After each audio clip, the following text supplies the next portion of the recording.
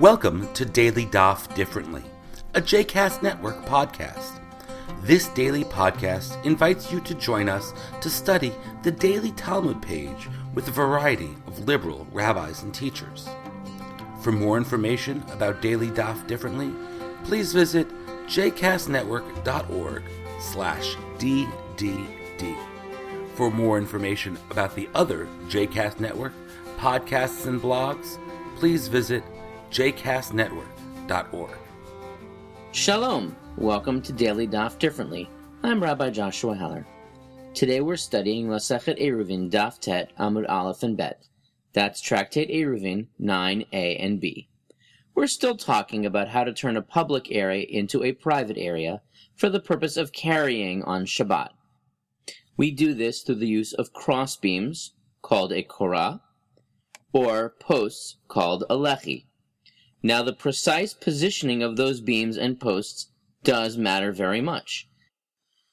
Today we'll look at some legal categories that affect what constitutes close enough for the purpose of measuring those positions. And those categories include min hatzad, lavud, and charut.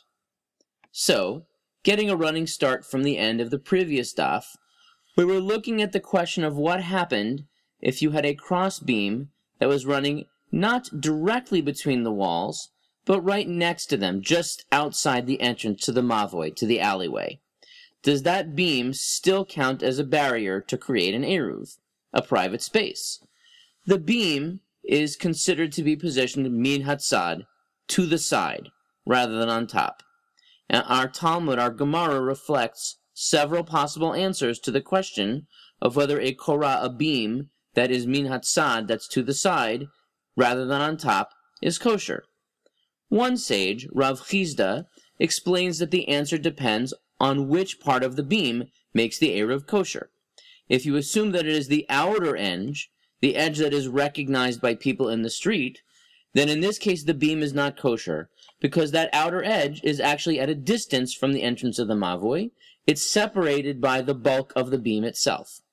On the other hand, if you say that it is the inner edge of the beam that matters, that it is the view of the people on the inside that affects whether the beam is considered to be valid or not, then the beam is kosher, because that inner edge is still right up against the entrance of the mavoi, of the alleyway. Meanwhile, another sage, Rav, explains that the beam, the korah, is not kosher unless it is actually on top of the walls.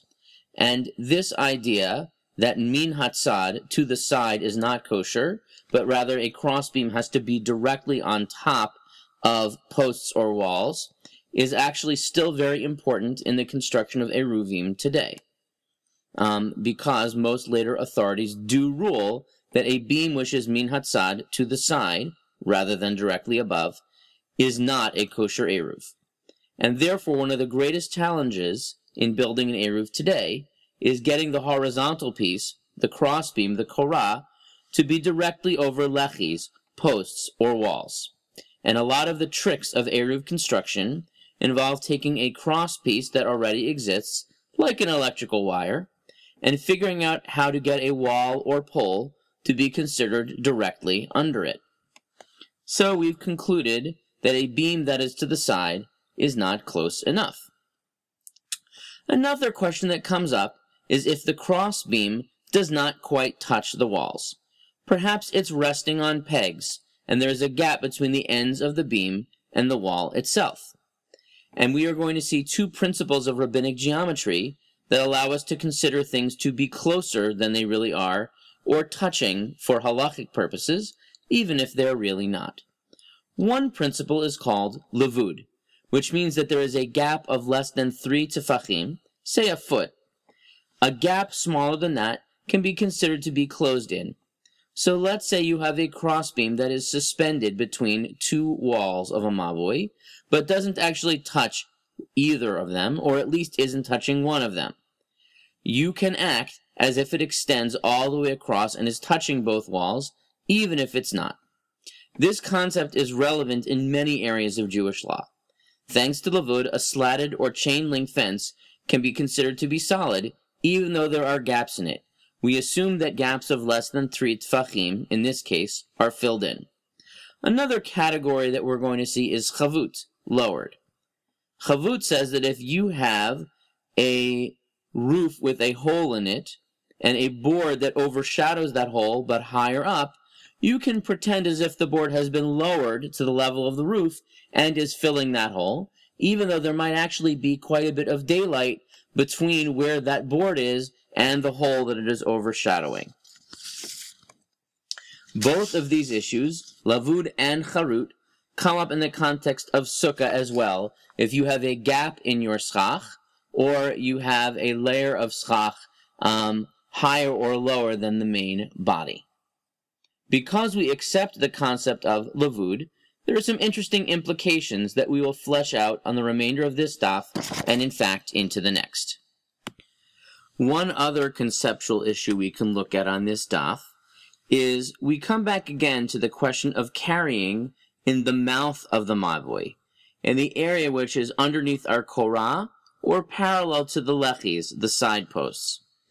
And paradoxically, we learn that a big enough lechi actually becomes considered a wall in its own right, and so thereby the mouth of the mavoi is considered to be a separate independent space that requires a lechi of its own, a lechi on a lechi. Now this small area at the mouth of the mavoi has its own identity because it's next to this lechi post, and it has a unique chameleon-like status. If it's between a private space, the mavoi, and a truly public space, called a Reshut Harabim, it's considered to be an extension of the private space. However, if it's between a private space, the mavoi, and a semi-public space called a Carmelite, a semi-public street outside, then it is actually considered to be more similar to the semi-public space, and it follows that law. The Hebrew for this principle is matzah min et mino v'neor.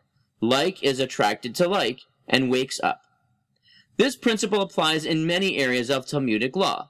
If a minor quantity of something is mixed in with a major large quantity of something else, you can consider the minor quantity to have gone away.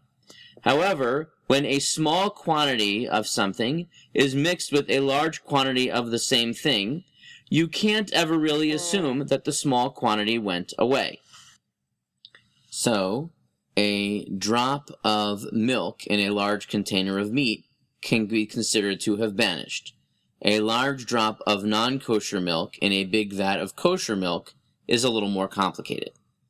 To come back to our case, the question of whether this area indicated by the lechi is considered private or public has a practical application when you come to open a door with a key on Shabbat.